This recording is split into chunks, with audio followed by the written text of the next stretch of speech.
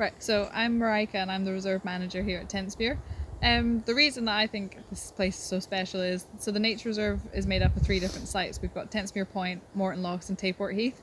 And I think the beauty of it is we've got the beach, we've got the dunes, and we've also got Morton Lochs, which is the fresh lochs inland. And you can see such a range of species in one day.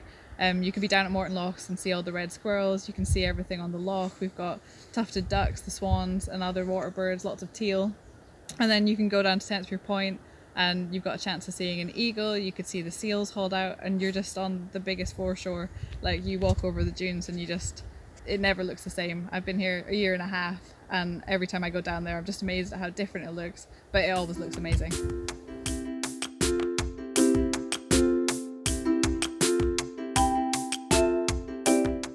Hello, my name is Kashka and welcome to Plant Voices podcast from Tayport Community Garden, where we tell local stories about gardening, food, nature and climate change.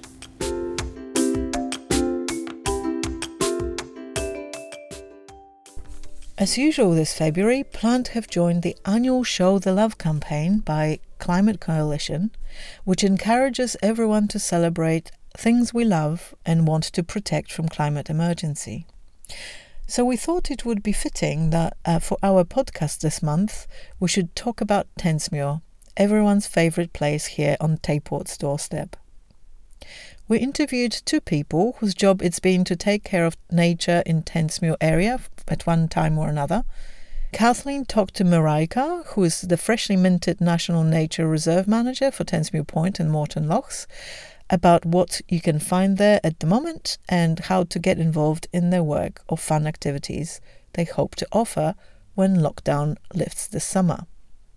And I spoke to Tony Wilson, who has known Tentsmuir as a countryside ranger and local resident for over 30 years. He discusses the effects climate change may have on local plants and animals. At the end, Marika comes back to outline how Nature Scot is doing their bit in tackling Scotland's carbon emissions and stopping the worst effects of climate change in the future. But let's start by listening to the voice of one of several visitors to Tentsmuir, whom we asked to share some of their favourite things about the place. I love Tentsmuir. I just love going there for wanders. But I was thinking of a time this year, and I was getting very stressed with work, and I thought I must go for a walk. Been online for days and days, and I went into the forest and I was just thinking work, and then I stopped and I looked around and I was in the most beautiful place. It was breathtaking. It was autumn, everything was golden. I was like on this golden path, and it really made me think to myself, enough now, just appreciate the place you live, how beautiful it is and what a beautiful world it is. And it was just totally uplifting, and that's what Tentsmuir does for me when I go and visit it. Tentsmuir has become even dearer to us since the lockdown.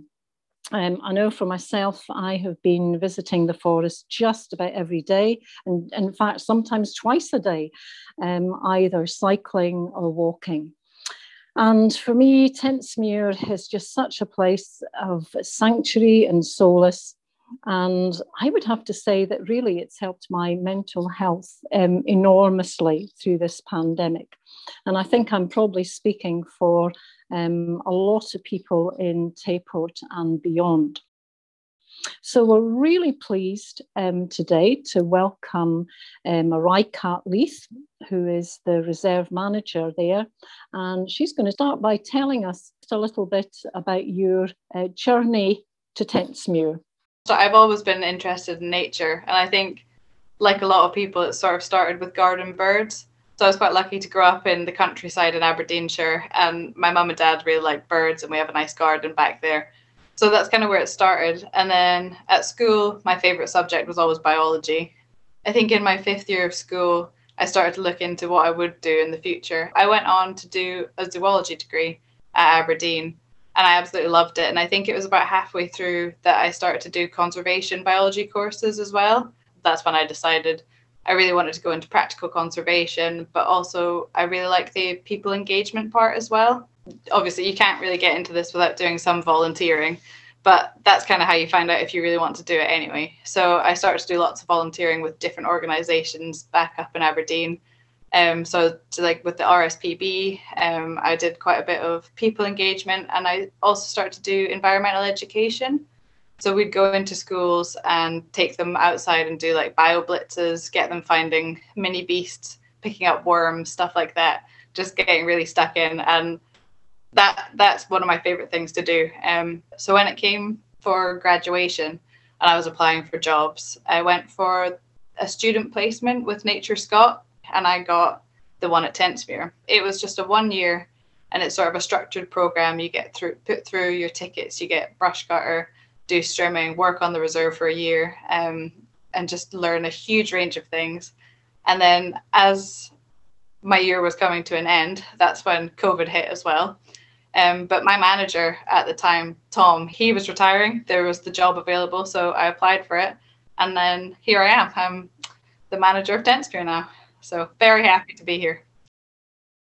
It's only the second time I've ever been, and we just came, walked about and took in some of the scenery. As I looked for some wildlife, saw some cows on the beach. It was quite a long day just walking about and trying to just see what it's all about, because I've never been before. So I just love the trees. I love the really dense thick forest contrasting with the big open beaches, and I think it's a beautiful place to come and enjoy a full day out. I suppose you don't have anything like a typical day, but can you kind of just talk us through maybe some of the things that you might be doing in any one day in the reserve? I guess the main broad parts of it are the practical reserve management and maintenance. So that's stuff like we could be doing fences. We've got the cattle that come out and graze in the summer. Can you tell us a little bit about why the cattle are there actually in the reserve? So the cattle come out and they do a very important job for us. They're grazing the dunes and also down at Morton Lochs, and it just it stops it getting covered in scrub. They'll eat like the little trees. They'll keep the gorse and broom down, and also they keep the grass nice and short, so it allows the different flowers to come through. So it stops it getting totally rank and just choked out by the bigger grasses, more dominant, and it lets the rarer, smaller ones come through. So they do a very good job, and it's always nice to see them on the beach, really. Yeah, I mean, I'm always amazed. I grew up on a farm, and I don't usually associate cows and beaches. But actually, last summer, when I was at the point just about every day, the cows really seemed to like the beach. They really did. They do. They have a nice summer, and like quite often you'll go down, and if it's a hot day, they'll be standing like in the water or on the sand to get away from the flies. Again, there's the budget side of things, just ordering supplies. We could be doing tree planting, a bit of visitor engagement, definitely visitor management, especially there's been a lot of visitors lately as well. So just trying to make sure things are okay, litter picking, and also a lot of surveying and monitoring as well. So a lot of that's done by us, but a lot by volunteers as well. And then we also have our volunteers, so managing the volunteers, trying to get some good tasks for them to do. It could be reacting to things that have happened. So like yesterday we were down clearing a tree because the snow had weighed it and blocked it across the path. So yeah, never a dull day. There's a tree that we call the ghost tree out, I guess it's like in the middle. If you were going down one of the main streets here and then you turn off left and then you sort of find a path off into the trees, there's this tree that has... It's like an oak tree. Yeah, that had fallen completely horizontal and then has grown up from that, and so it's a sort of natural bench with bits of branches and stuff in between. So all the branches come out, and we thought the tree was dead because we went in winter.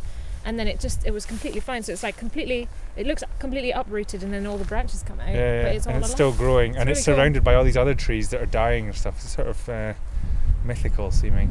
It's very nice. Pretty. The sunlight coming through the trees as well is very nice. Yeah. So it's a family favourite. Yeah.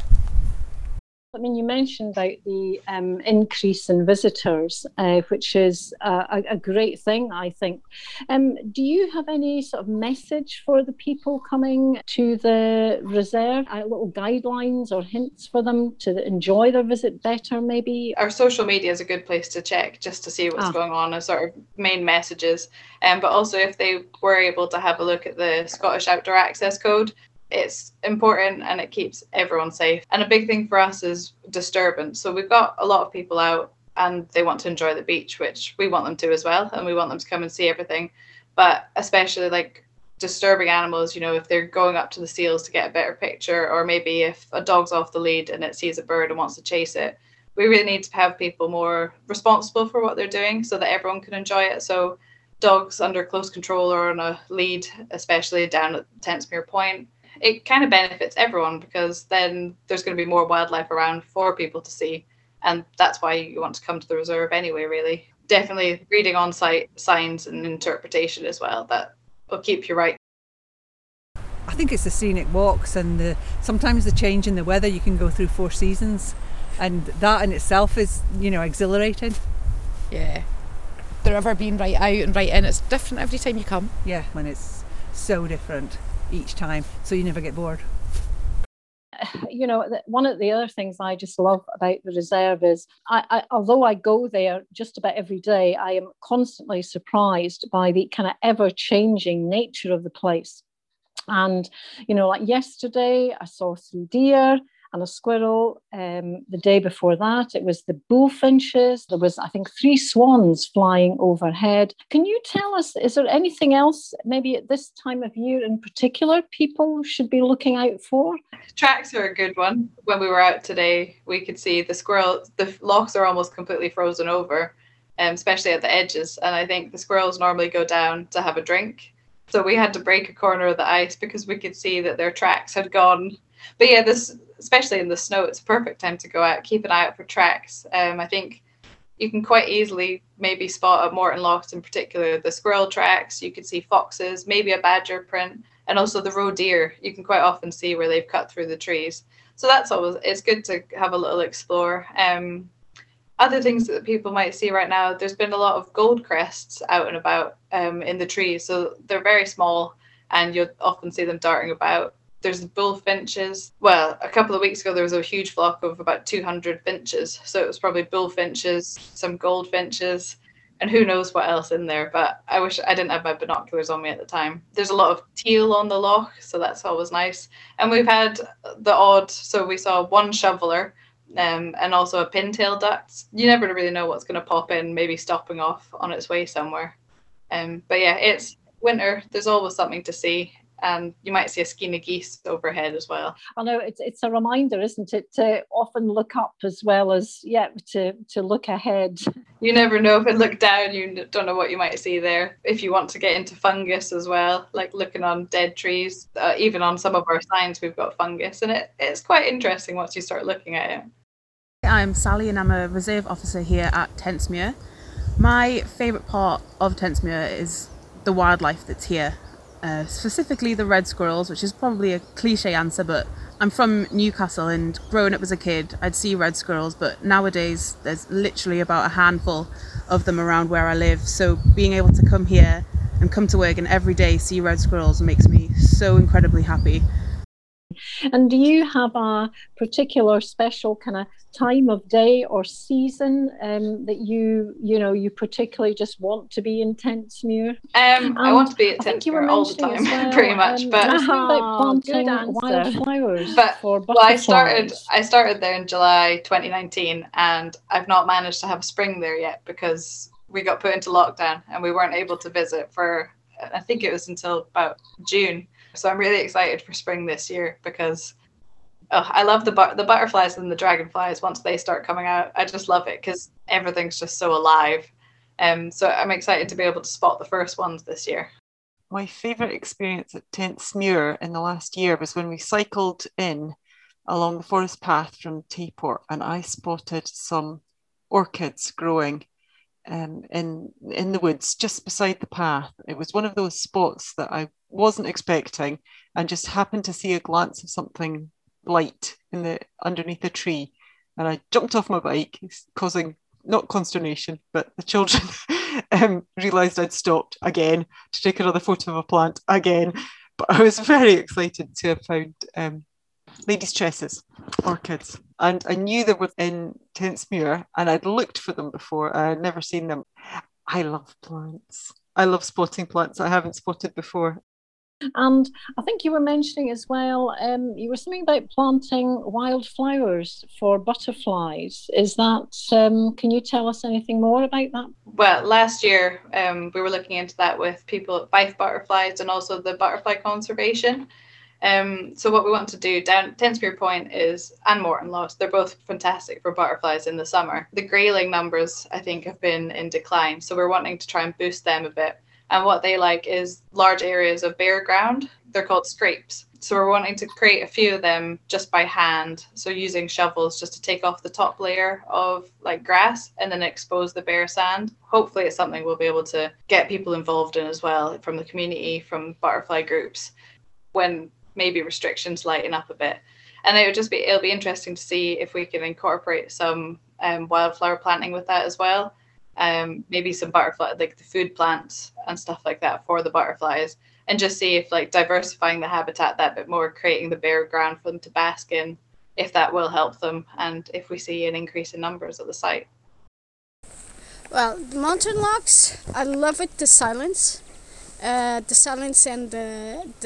sounds of all the birds, the swamps, even the lake, or the wind that blows between the trees. It's very relaxing, very make me travel to some places or other dimension from my imagination.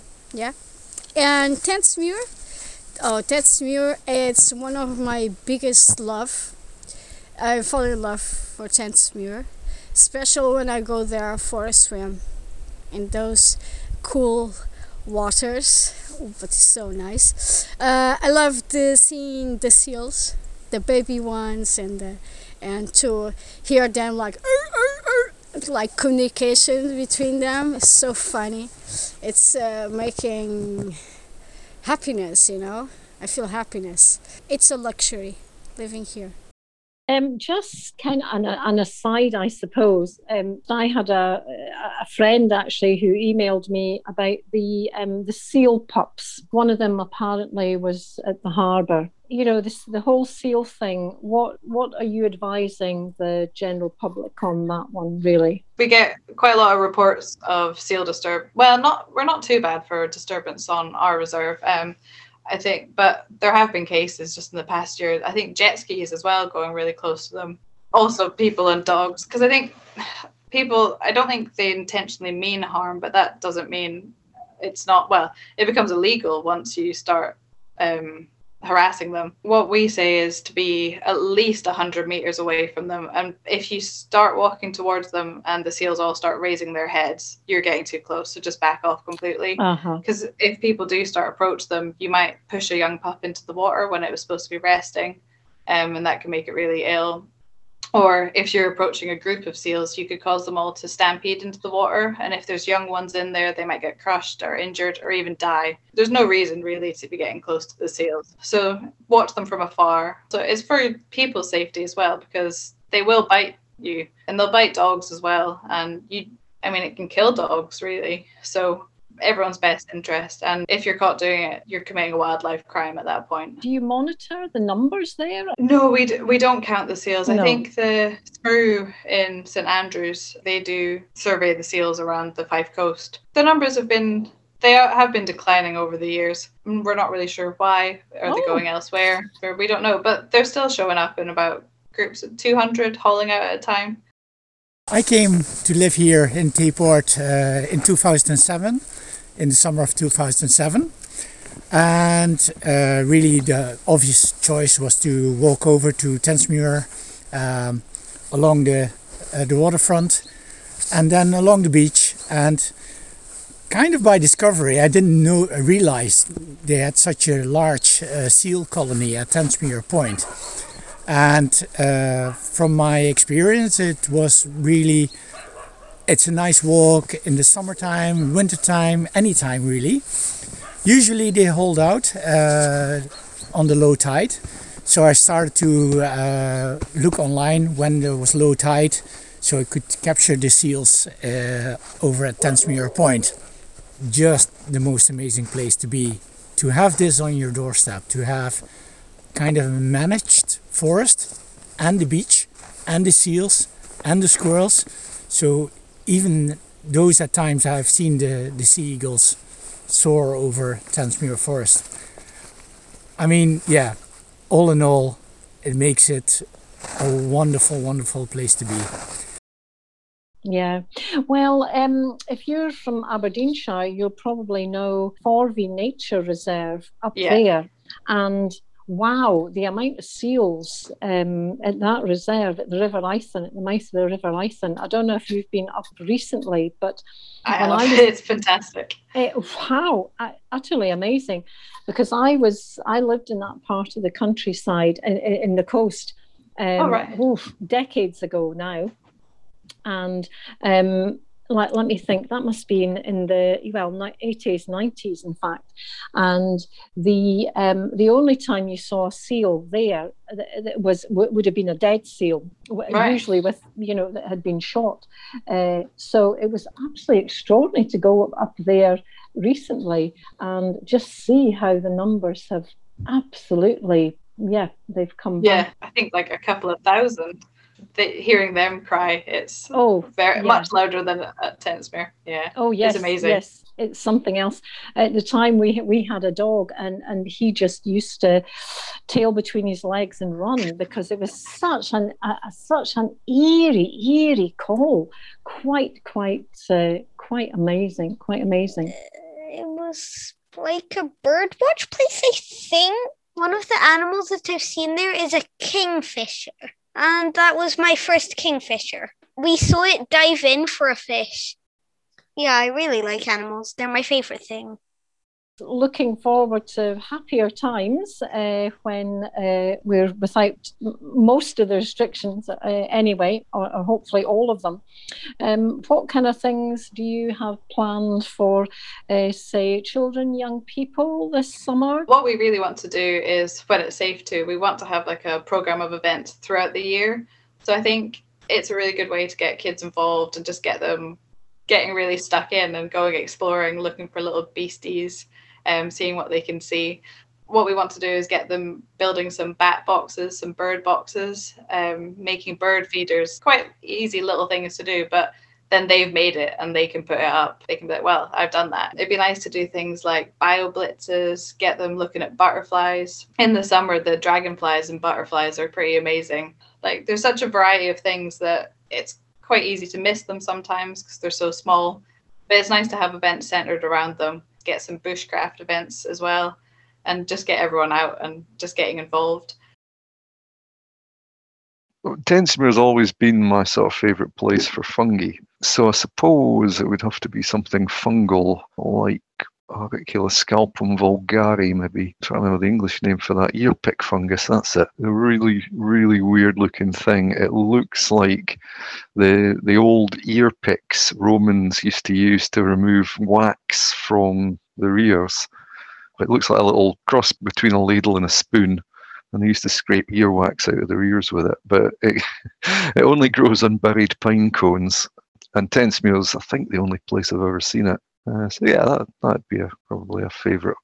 Well, my name's Tony Wilson. I currently teach at SRUC Elmwood, range of courses, countryside management and rural skills, land-based studies. Prior to that, I was a countryside ranger in Fife for more years than I care to remember. I finished as a ranger about 8 years ago, and Tensmuir wasn't officially part of our patch because it's in those days it was Forestry Commission, it's now Forest Land Scotland, but we did cover part of it through the Wildfowl and Oneiden Estuary and parts of the Tayport Bay area. And I also used to live in Tayport until about 6 years ago. So I know Tensmuir reasonably well. Whenever we go there, it's really, really calm, and then you can see the trees everywhere. And it's just nice. And or when I go on a cycle there, and you just keep cycling through the forest, and it's just forest, and that's great. Very calming and that. It's actually got quite a lot of very interesting species that are hugely under-recorded. Not just fungi, but lichens, invertebrates, all sorts of things, which is the same everywhere, really. We tend to focus on the bigger picture in nature. So birds, most people like birds, flowers, trees, plants, that kind of thing, large mammals. But trying to get people and even agencies to focus on smaller creatures can be difficult. They're not sexy. I remember going back many years, the first time the Biodiversity Action Plans were launched in Fife, it was suggested a good idea might be to have 100 species that were chosen because they were under threat in some way, and try and get local companies to champion a species. And as you can expect, red squirrels, buzzards, things like that all disappeared straight away. But trying to get people to actually sponsor things like millipedes and fungi, it just didn't happen, because nobody's interested in them unless you're a total geek. But they are fundamental to the environment. They are, if anything, more important. The first group of people I met in Tentsmuir who were as interested in fungi as I was back in the probably late 80s, early 90s, when I first started going around Tentsmuir, were some older Polish guys that had come over here during the war, and they were the only people who went to Tentsmuir to collect fungi. I was thinking about it the other day. It's really the connection with my Polish heritage, because when I moved here 15 years ago, I found out for the first time that Fife and Tentsmuir has real connections to Poland, because this is where the Polish army was stationed during the Second World War, and that's where all the attack defences were built by the soldiers. And there's actually even a Polish camp road where there's remnants of the officers' cottage, and everybody else was in tents. So it was quite magical finding myself living next to a bit of Polish-Scottish heritage connection. You're into nature and love nature. You're just telling me how you're part of the bird ringing scheme, and I know you from guided tours that you did for Cruinnich Cody and Transition St Andrews, to nature tours. So you obviously have quite a lot of passion for nature, and now you're teaching people about how to manage it or manage landscapes. Do you recall what got you into this and sharing it, sharing your passion with others like that? I suppose my family, particularly from my mother's side, was from a farming background, and even though we lived in a town, and my mother's family had gone into the railway industry, they still used to take us out into the countryside, and we still had relatives working as farmers. So I suppose from a very early age, we used to go up the Angus Glens pretty much every weekend we could. And I also had relatives in Fife, down in Leslie, while it was still separate from Glenrothes, just showing my age here. And when we went down to visit them, it was a regular trip to go down to Vane Farm, which had not long been set up. Yeah, so I suppose it was a combination of that sort of thing, and just mucking about on the mudflats at Montrose Basin. In those days when kids were allowed to go and muck about on the mudflats unsupervised. Yeah, well, that said, there's a whole load of research, educationally speaking, about the benefits of just exploration in learning, particularly at a younger age group, sort of nursery age through into early years of primary.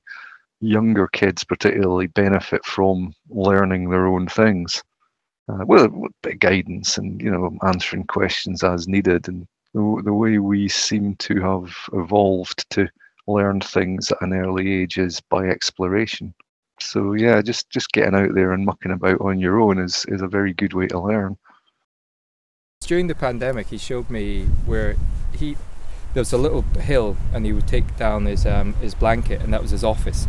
So when he was furloughed, so you could go and sit out there, and so the great thing about it is you can turn it into an office. You're listening to birds singing, and you're observing the nature. You're kind of being in the now. I know it's this popular, Eastern mindfulness, philosophy, yes, words, fancy words right now. But actually, it makes you be in the now. You enjoy your surroundings. You breathe fresh air. It makes you think about things that normally you wouldn't think about, because you're in that very special space. So yeah, we're blessed to have Tensmuir here. So we are all obviously very fond of Tensmuir around here, and it's been a real blessing to have it at our doorstep during lockdown especially. And this month we are taking part in the Show the Love campaign by Climate Coalition to encourage people to think about things they love and want to protect from climate change. And we thought it would be interesting to explore how climate change might affect Tensmuir. So I know that Adaptation Scotland has published a nice little summary of changes in Scottish climate that have already happened, including rising sea levels, and increase in temperature. The 10 last years were the hottest on record, I think, and also increased rainfall and increased intensity of rainfall. So, I mean, at least in terms of physical environment, that we can see things happening. I was wondering whether you could tell us how climate change is affecting Tensmuir's plants and animals already, whether there's any effects that you know of.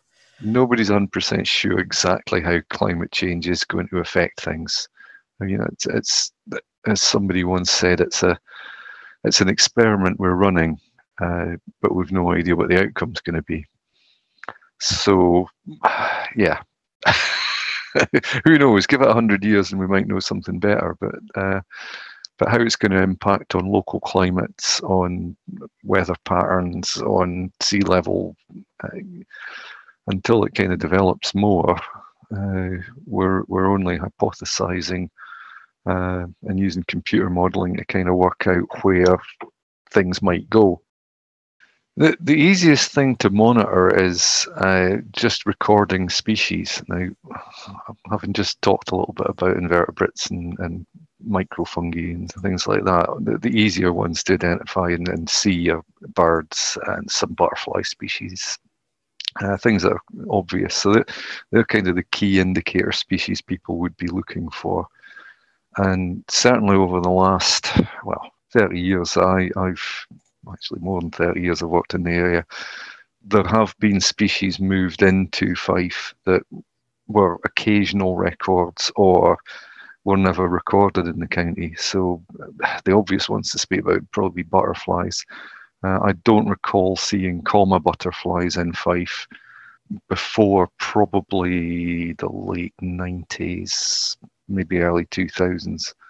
Orange tip butterflies were much less frequent 30 years ago than they are now, and the evidence seems to suggest that this may be because they're able to survive the winters slightly better because we have got winter periods now. Obviously, we had a really cold snap recently, and 10 years ago we had one of the coldest winters on record, but it's differentiating weather from climate. The trend is for a warming.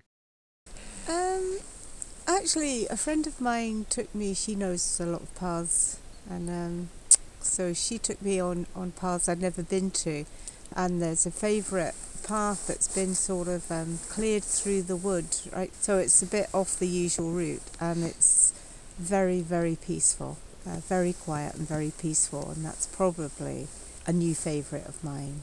But of course the bird hides are always a draw.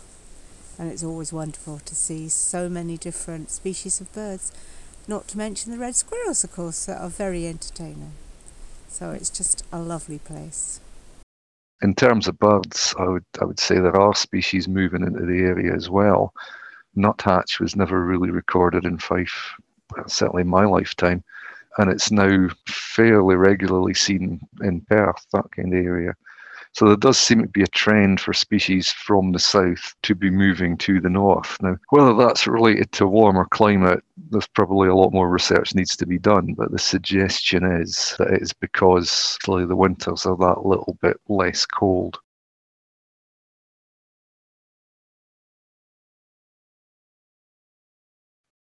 The other thing to note, of course, is when migrants travel in and out of an area. So there seems to be some evidence that some of the summer migrants particularly seem to be returning to the UK earlier than they used to. So it's always worth people taking note when they see the first swallow or hear the first willow warbler, and similarly at the end of the year when they see the last one, because those trends could get fed into the national databases, and that may give some evidence to changing patterns. Because if the birds start arriving early and there isn't the food species around at that time of year for them, potentially they could have a problem early in the breeding season. So it's a very complicated world, but just observing some of the more obvious species can maybe allow a bigger picture to develop and people to extrapolate from that. I like so there's different zones of it, and we found it today. So you walk past one bit and it will suddenly be like a wetland, and you can feel the change in the humidity, so. And then later on I said, this bit reminds me of being in Australia. Then there was another bit I said, this could be Canada. I know forests are forests, but I think that's the interesting thing. I think you could be anywhere. You can live in Tayport and go to Canada and Australia and a swamp somewhere, So you've mentioned quite a few species moving in because potentially warmer weather or other factors. Are you aware of any reduction in numbers of other species? I know that puffins, for example, puffins are not in Tentsmuir, but I know that puffins are decreasing because of the warming water is affecting the food source. But I wonder if there's anything in Tentsmuir that you're aware of. You're talking about puffins. It seems to be related to one of their major prey species, sand eels, preferring colder water. And so their population moving further north seems to be what's driving a decline in not just puffins but other species that eat those small fish. It doesn't seem to be quite such a factor in the North Sea. It seems to be more on the west coast and the Northern Isles that this warming effect, possibly something to do with the Gulf Stream, because the west and north coasts affected more by that than the North Sea. But it's certainly a trend that we could theoretically see a decline in our, not just puffins, but things like kittiwakes and shags and stuff like that depend on these small fish. None of the waders or birds that sort of visit the mudfloods here, or seals, I don't know. Seals is a completely different thing. That it's probably not climate change that's affecting seals, I would think. Now you'd probably need to speak to somebody from the Sea Mammal Research Centre to get more data on that. I think the reason the decline in seals in Tentsmuir, and bear in mind this is just my opinion, not based on any strong science, just observation over 30 odd years, is probably more down to increased human traffic, I would suggest. There's certainly been a huge increase on the footfall of people around Tentsmuir Point in the last 30 years, particularly people with dogs, yeah. And I know when I worked as a ranger, one of the things that we used to get all the time when I started was call-outs for abandoned seal pups on the beach at Tentsmuir. They weren't abandoned seal pups. They were just mums going to sea to do some fishing and we'll be back in a few hours. But they would regularly get picked up by people or molested by dogs or whatever. And it could be that they've just moved because of that disturbance, amongst other factors. Similarly with the ground nesting birds, it's not just down to increased people pressure, it's change in land management, increased predation, all sorts of factors around that. But from Tentsmuir Point down to Earlshall Muir, the Eden Estuary, used to be one of the best dune slack systems in Britain, and used to have some of the best breeding numbers of things like eider and some wading species as well. And it's a combination of factors that's caused a severe reduction in that over the last 100 and some years. It's quite an actively changing landscape because of all sand deposition from the river as well, isn't it? As well as erosion from the waves and things. It's complicated. I do know that at one point Tentsmuir Point was the fastest accreting part of the British coastline. It was building up at a rate of up to 5 metres a year. I don't know what the current figures are, but certainly the last sort of 20 years or so there's been quite a few breaches through the dunes and erosion incidents and so on. Now, that could partly be down to sea level rise, which is, related to your climate change. But the other thing to bear in mind is that up until recently, and again, you need to speak to a proper geologist to get the actual figures, but this part of northern Europe has been recovering from the weight of the ice during the last glaciation. You can see that in raised beaches along the coast of Fife, the one at Kinkelbraes in St Andrews where the caravan park is. There's several at Earlsferry as well. And what's happened is the crust's recovered from the weight of that ice, which has lifted the land above the level of the sea. Now that I seem to recall reading somewhere that has slowed down, if not stopped. My point would be that if the land was rising and the sea was rising, they're kind of competing and rising together. Whereas if one slows down and the other one keeps rising, the sea will eventually start accelerating relative to the land. So that process is, in the end, it is driven by climate change, in that we've had a massive change in climate since the last glacial period. But that one wasn't driven by us. You can't be blamed for everything. No, we can't. Thankfully.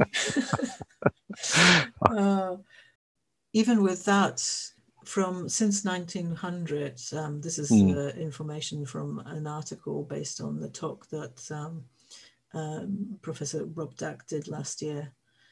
He said the level of the sea has increased between 3 to 6 centimeters in the estuary of the Tay. So it doesn't seem much, but it's going up on balance. Yes, it is going up. Yeah. There's loads of really great things about Tentsmuir, but one of the places I really love is Lucky Scalp Island, just out from the caravan park. And you can walk across at low tide in about 15 minutes. Yeah, it's one of the lovely places I like to go to and hang out.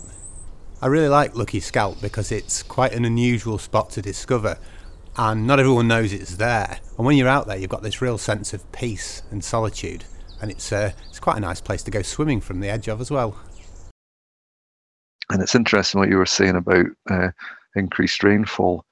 I was speaking to somebody just the other day about footpath erosion on another site much further north, but it's similar. It's sort of like a sand dune system that's got public access, and one of the issues that they're noticing is much more erosion on the footpaths in the sand dune areas that's being exacerbated by puddling, muddy areas, which they never used to get to anything like the extent they do now. And that ties in with what you were saying about there does seem to be a trend of higher rainfall on the East Coast particularly to what historic levels were. And that seems to be a trend coming in over the last few years. And what it does is, in terms of erosion, is it makes the footpath wet and muddy, which people aren't terribly used to, so they walk around the outside of it, which increases the eroded area on the sides of the footpath, which in a sand dune system, when it dries out, the wind gets into it and blows that sand away, so it just makes the whole thing worse. Potentially, if there's an increase in rainfall, you could see effects like that. Plus, it might change the dynamic of some of the plant communities in the area.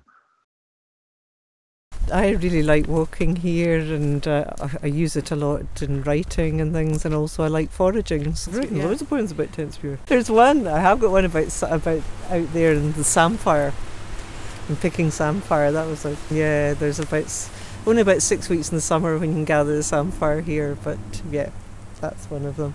And I really want to go out there to Lucky Scalp one day, but I have to know my tides well and know where the treacherous bits may be, because I want to go over there. But it's lovely. I just love being here. Is there anything that you might want to add about maybe future changes in Tentsmuir in terms of wildlife and plant life? I mean, if you take climate change out of the equation for a moment, the biggest factor that influenced the Tentsmuir area, the dune slack area, was the plantation woodland that started when the Forestry Commission started planting trees there. That has led to a detriment in the native habitat there, because there should not be pine trees, spruce trees, larch trees, whatever, growing in this area. It should be dune slacks, grey dune systems, yellow dune systems, lichen heaths, that kind of thing is what was there until people came along and planted trees on it. So is there an argument to maybe increase the size of the National Nature Reserve at Tentsmuir Point? Maybe sort of slowly reduce the tree cover back away and increase the area of heathland, that kind of thing? That's maybe something people might want to do some research into. How could we do offset climate change by thinking about natural mitigation in the Tentsmuir area? One of the things that people always say that we could do is planting trees. I would counter that by saying, yes, that's a fair point, plant trees, but do so in appropriate areas. There is evidence that some of the tree planting schemes that may have happened to capture carbon have happened in areas where, for instance, they've been planted on peat moorlands, and they're actually breaking down the structure of the peat soil, which releases more carbon than the trees are actually capturing. So, you have to think, is this an appropriate area to plant trees? And if we're looking at a bigger picture, maybe ecologically speaking, Tentsmuir isn't the best place to plant trees, because the sort of dune heaths that we're talking about are nationally rare. What I love is you can walk through the forest and be sheltered from the wind, and then come out onto the beach and enjoy the sunshine. Is there any sort of final message you would like to give to people? The biggest contribution I think local communities can make is through recording what they see and letting organisations that use that data know about it. Now, whether that's doing things like the Great British Birdwatch or British Trust for Ornithology's got various schemes for recording bird populations.